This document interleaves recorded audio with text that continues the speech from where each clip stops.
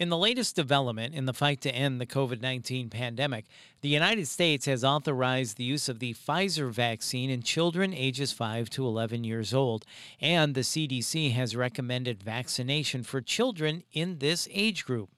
The pediatric experts at Le Bonheur Children's Hospital know parents want to make informed decisions when it comes to their children's health and well-being. So here to answer some of parents' most frequently asked questions about the vaccine is Le Bonheur's Chief of Pediatric Infectious Diseases and professor at the University of Tennessee Health Science Center, Dr. Sandy Arnold. This is the Peds Pod by Le Bonheur Children's Hospital. I'm Bill Klaproth. Dr. Arnold, thank you so much for your time. It is always so great to talk with you. So can you start by explaining what mRNA vaccines are and why we're using them to protect against COVID-19?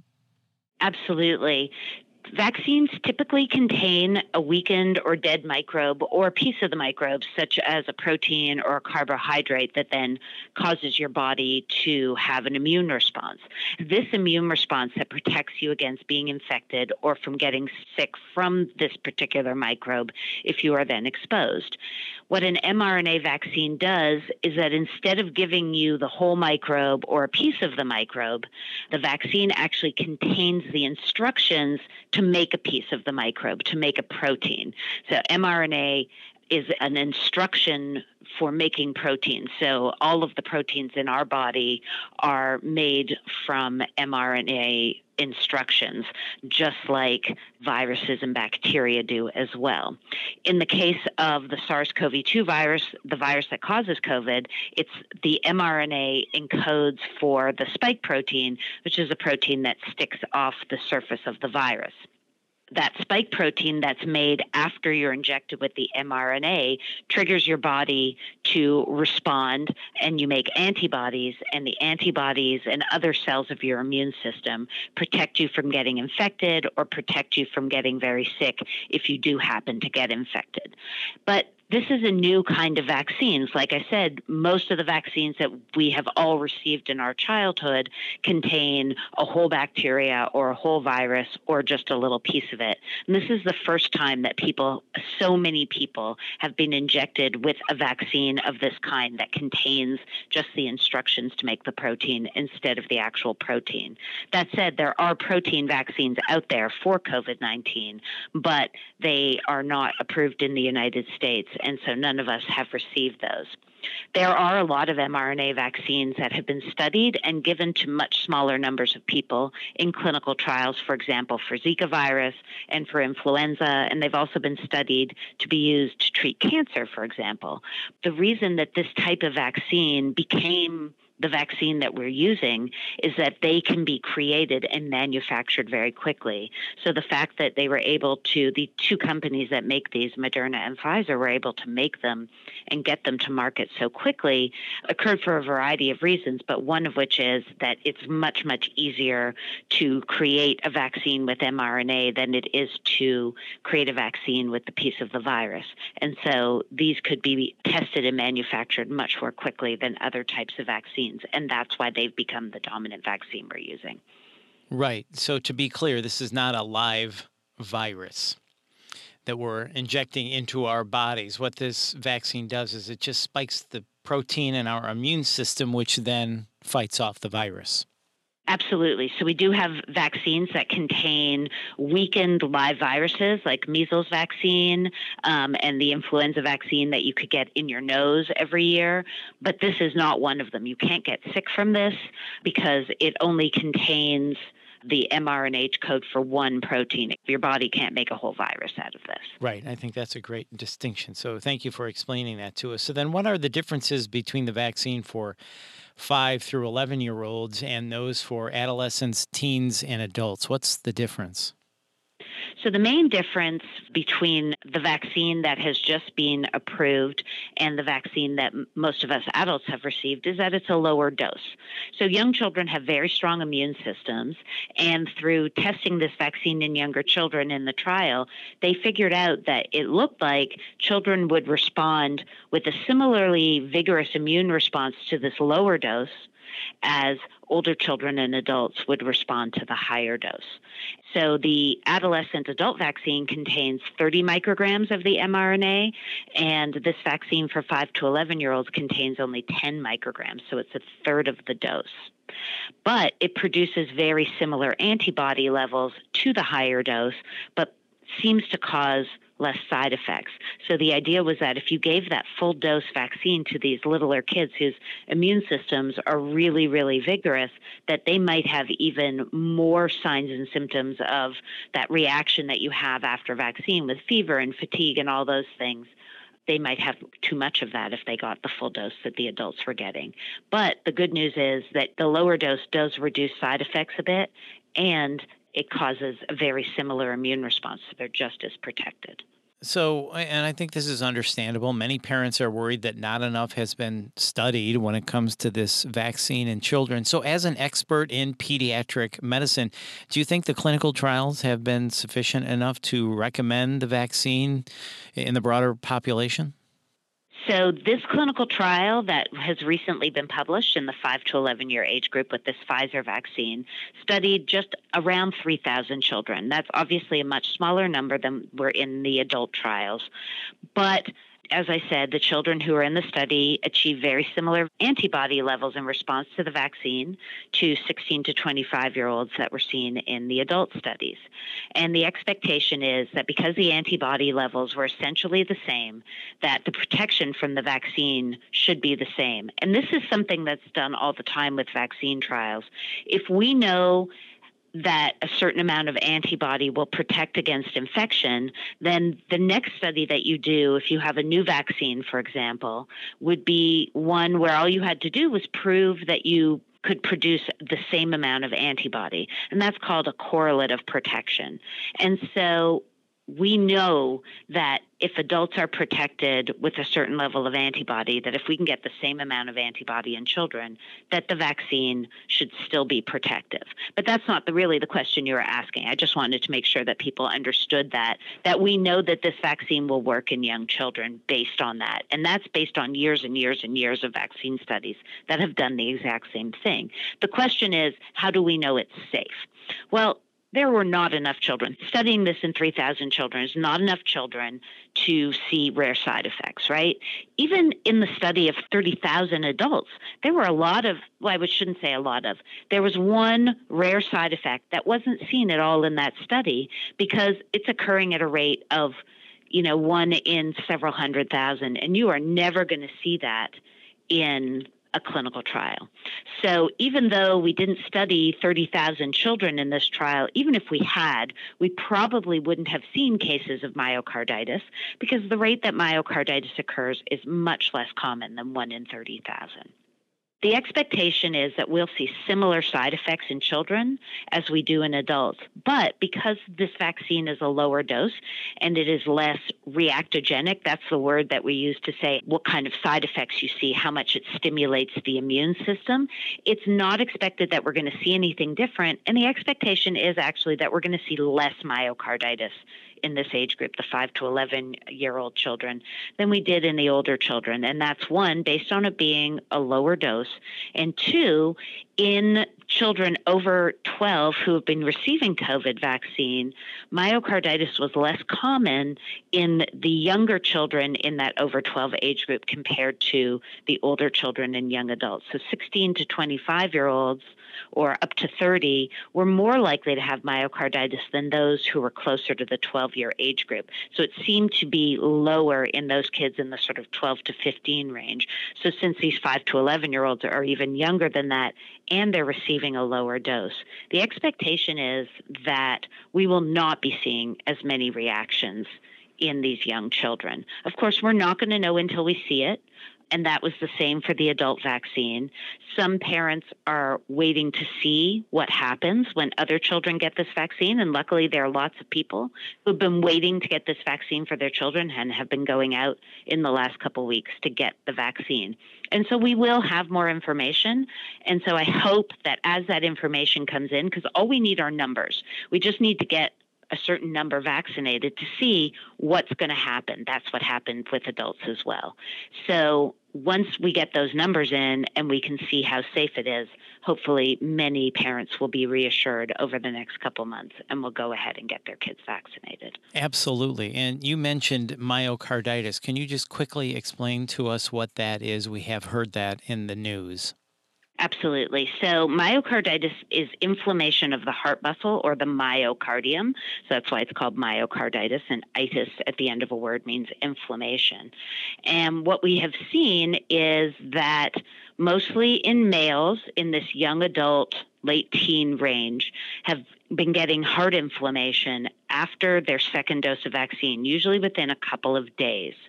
And it's generally very mild. We can see myocarditis in people in this age group with other viral infections. And in fact, COVID-19 can cause myocarditis, and it's much better at causing myocarditis than the vaccine is.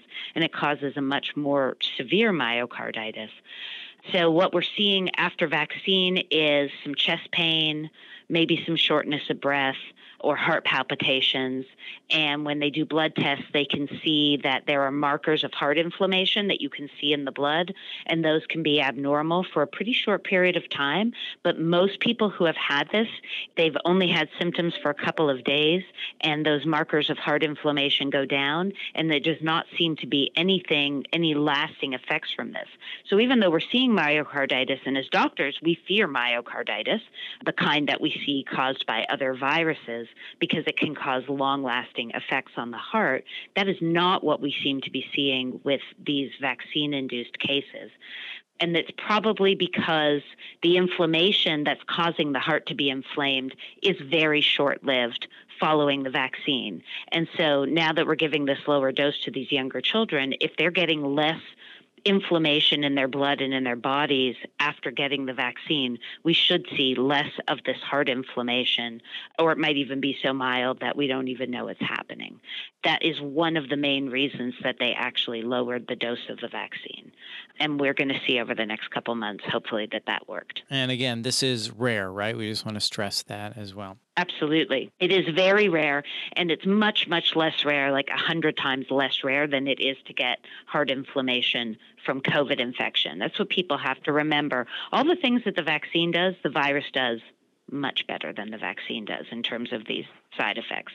And speaking of side effects for us adults, it was fever, fatigue, upset stomach, not feeling well, arm hurt a little bit after the second dose in some cases.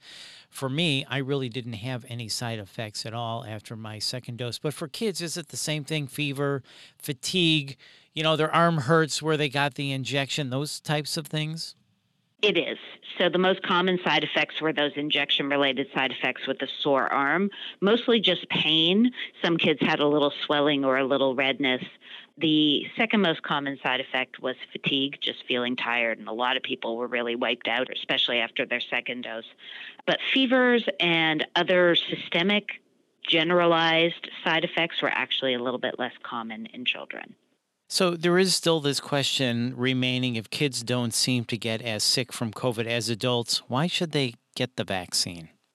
So it is true that many fewer children have become very ill from COVID-19, but there's still plenty of children who have, and all of those cases are preventable by vaccine. So even though we have not seen children's hospitals fill up with COVID-19 cases in the same way that adult hospitals have, we did actually see a lot more kids get sick from COVID-19 this summer with the Delta variant.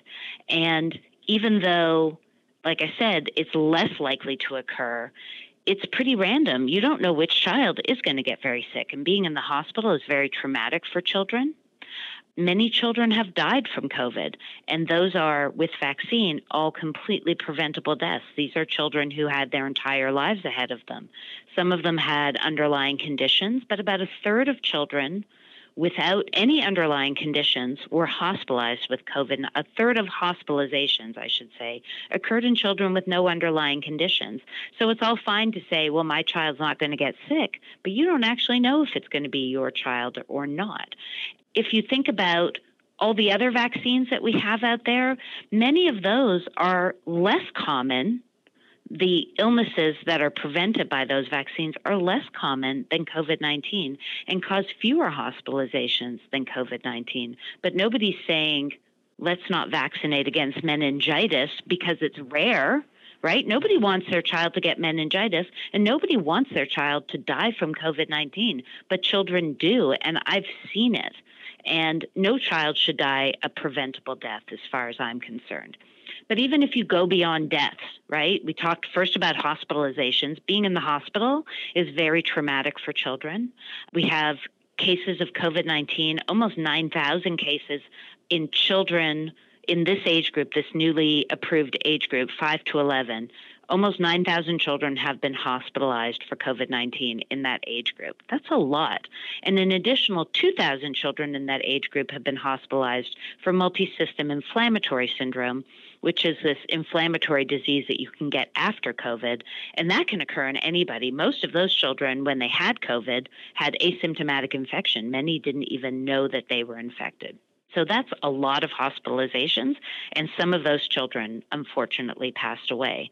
If you just think, well, the number, it's not as bad because not as many children died as adults, but children are in the dawn of their lives. That's many, many years of lives lost. And then finally, long COVID. So you may not even be that sick from COVID, but a lot of children are suffering from prolonged symptoms after COVID. Things as weird as brain fog, where they can't get their schoolwork done.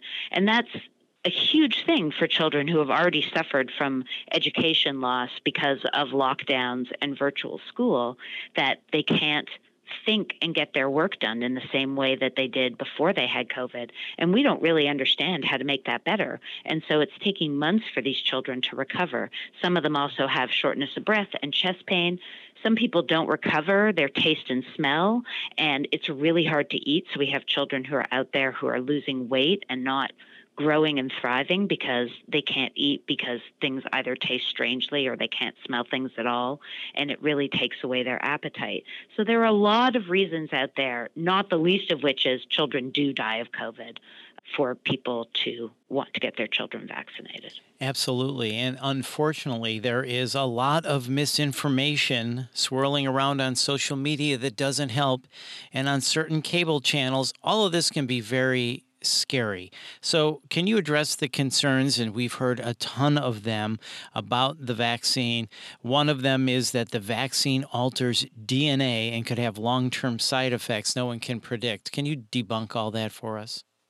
Yes, that one's really easy to debunk. So the mRNA that's injected into you is broken down really quickly after it's used to make a protein. This is done in the cytoplasm of the cell, and in the nucleus is where the DNA resides. So this mRNA-1 never gets anywhere near your DNA. It disappears pretty quickly. And also, our cells can't make DNA out of mRNA. Even if it did get into the nucleus, that mRNA has no way to be incorporated into the DNA. We don't have the cellular machinery to do anything like that. We don't have enzymes to make that happen. This boogeyman thing that people keep talking about, that it's going to change our DNA, is actually not scientifically possible at all. The vaccine also, like I said, disappears very quickly from your body. It's not lurking in your cells. The mRNA is not hanging around waiting to cause problems years later. Any adverse effects you see from this vaccine are related to the way the immune system responds to the vaccine, like we talked about with myocarditis, right? That it causes inflammation in the body, and that can cause inflammation in different organs. And we see that with all vaccines. These are very rare adverse events, but we know that vaccines can do that because the illnesses that the vaccines are preventing can also do that. But these all occur fairly soon after vaccination, usually within about 6 weeks. And so that's why in these studies, they were required to watch people for actually about 2 months after the vaccines were given before they could go and start analyzing the data and submit to the FDA. That 2-month period was actually chosen for a reason, and that was because experts said the adverse events that you're going to see with vaccines are going to occur within a couple months.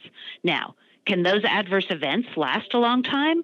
Sure, very rarely. We said that most of the myocarditis gets better really, really quickly. Is there going to be an occasional person who may suffer a longer lasting effect from that? It's certainly possible. But that adverse effect is going to start within 6 to 8 weeks. It's not going to suddenly start 2, 3, 4, 5 years later. There are all these myths out there that we all are ticking time bombs because we've gotten this vaccine and we're all going to get cancer in 5 years. It's just not possible because the vaccine itself is long gone from your body within a week of it being in there, within days. It's not sitting there waiting to alter your cells and cause you to have cancer. That just doesn't happen. Well, that's good to know that it just doesn't happen. It's impossible. It can't happen. So thank you for clearing that up. And more misinformation is out there about fertility and that the vaccine can affect a woman's fertility. And on the male side, we just heard a certain NFL quarterback say he didn't want to get the vaccine because he heard that it could make him sterile. All of this misinformation is just crazy, and it's just compounding things. So can you talk about the vaccine and fertility and debunk that one for us? Right. So the concern about fertility was raised by some physicians who thought that the spike protein very closely resembled a protein that's involved in making the placenta in the female body. So this has nothing to do with men at all. And they were worried that the spike protein and this protein called syncytin 1, they're both what are called fusion proteins, and that because they're both fusion proteins, antibodies that the body makes against the spike protein may also bind to this placental protein and cause it to not function. Right? Because if an antibody binds to it, then it gets cleared from your body, just like with the spike protein. But everybody who has looked at these proteins, I mean, the structure of these proteins is available online. The structures are not nearly similar enough for that to happen. Some examples people have used about the similarity are things like saying that two people's phone numbers are the same because they have one digit that's the same. If you and I both have the number 5 in our phone numbers, you're saying, oh, those are really similar. Well, of course, that doesn't make any sense. The degree of similarity between these proteins is very, very small. And the same degree of similarity is seen with lots and lots of other proteins that are much more widespread in our body and will cause us a lot bigger problems if this amount of similarity was actually enough to make this what's called this molecular mimicry. That's what it's called, to make that actually happen. There's no evidence that this actually has happened. Tons of people have gotten the vaccine. There's no evidence that we're seeing widespread infertility. And then the most important thing is the virus contains spike protein, and people who are infected with the SARS-CoV-2 virus make antibodies against the spike protein. So it wouldn't just be the vaccine that could cause this. It would also be the illness.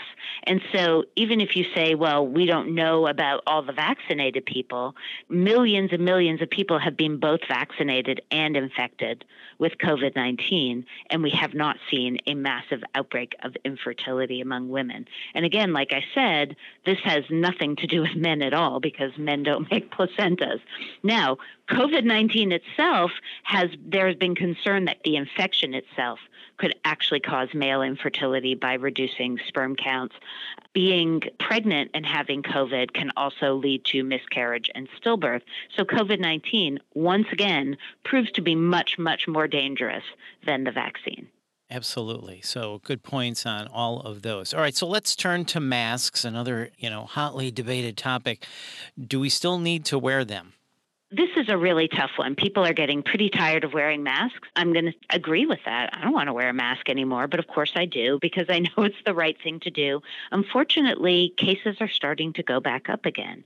And the issue is that as long as we're seeing cases and people getting very sick from them and ending up in the hospital, blocking hospital beds, making it so that people who have COVID-19 or other illnesses cannot get the care that they need. As long as hospital systems are being overwhelmed, we are going to need to keep wearing masks. Now, there will be lulls in between where we maybe don't have to wear masks for a little while because cases are low. But when they start going back up again, we're all going to have to start wearing masks. And cases are surging all across Europe right now. The expectation is that we're going to see cases surging here. And the only way that we're going to keep that from continuing to happen is to get more and more people vaccinated. If everybody would get vaccinated, even though we'll still have cases of COVID, they will not be severe cases and we will not overwhelm the hospitals, and then we'll get to stop wearing masks. but we're not there yet, unfortunately. Yes, everyone needs to get vaccinated if we're ever going to really put an end to this thing or control it to the point where it becomes like the flu, right? Exactly. We get our yearly shot and everything is okay. Obviously, some people will be affected by it, but for the mass population, we'll be able to manage it effectively. That's exactly right. So let me ask you this then. What advice would you give to a parent who may be on the fence about whether or not to get their child vaccinated? We heard all of the information that you gave us on how the vaccine is very safe. There might be a parent that says, I know it, but I'm still don't know. Who should they turn to for more credible information? They need to speak with somebody they know and trust who actually understands vaccines and understands COVID-19. So the most important thing for them to know is that it is true that their children are less likely to get very sick from COVID. So even though I strongly encourage everybody to get vaccinated, when I do have a friend whose child contracts the illness, I still tell them it's most likely that your child's going to be fine. So just be calm, right? Most likely your child's not going to end up in the hospital.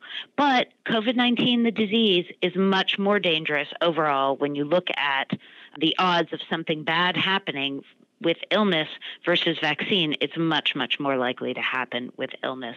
And so at this point, we're not at a if I get COVID, it's going to be a when, right? You can't say, well, I'll just take my chances with getting the virus, because you will get the virus if you have not had it. Because at some point, everybody's going to unmask, right? We just talked about that. And if you're vulnerable, you will get it. Everybody needs to get vaccinated. We need to get all the children vaccinated so that we can get back to normal. And this is not just, so a lot of people say, you're just scaremongering. You're just saying, telling people to be worried about their children getting sick, but it's not just about preventing that illness. It's about getting ourselves back to normal so our children can live the lives that we expected them to live before this all started. We want them to live their fullest lives in the best way that they can, participate in all those great activities that kids get to do without limitations. And the only way we're going to get there is for everybody to be vaccinated. I have said to several people who are hesitant that if they want to wait and see for a couple months what kind of information comes out, letting other people vaccinate their kids first, people who are willing and actually very anxious to get their kids vaccinated, and we will have that more information about safety, even though I feel very secure in saying that I think that this vaccine is safe. If you need that extra layer of reassurance, give it a couple months. We'll have that information. And then please, please, please go and get your child vaccinated. Yeah, that's a good common sense approach. And then what about children younger than 5? Do you think they'll be able to get a vaccine soon? They will soon. It depends on what your definition of soon is. It will probably be several months before we have a vaccine for these children under 5 years of age approved under an emergency use authorization, unfortunately. But the best way to protect your littlest ones is to make sure that everybody around them is vaccinated. If the rest of us are vaccinated, then those kids will be much more protected.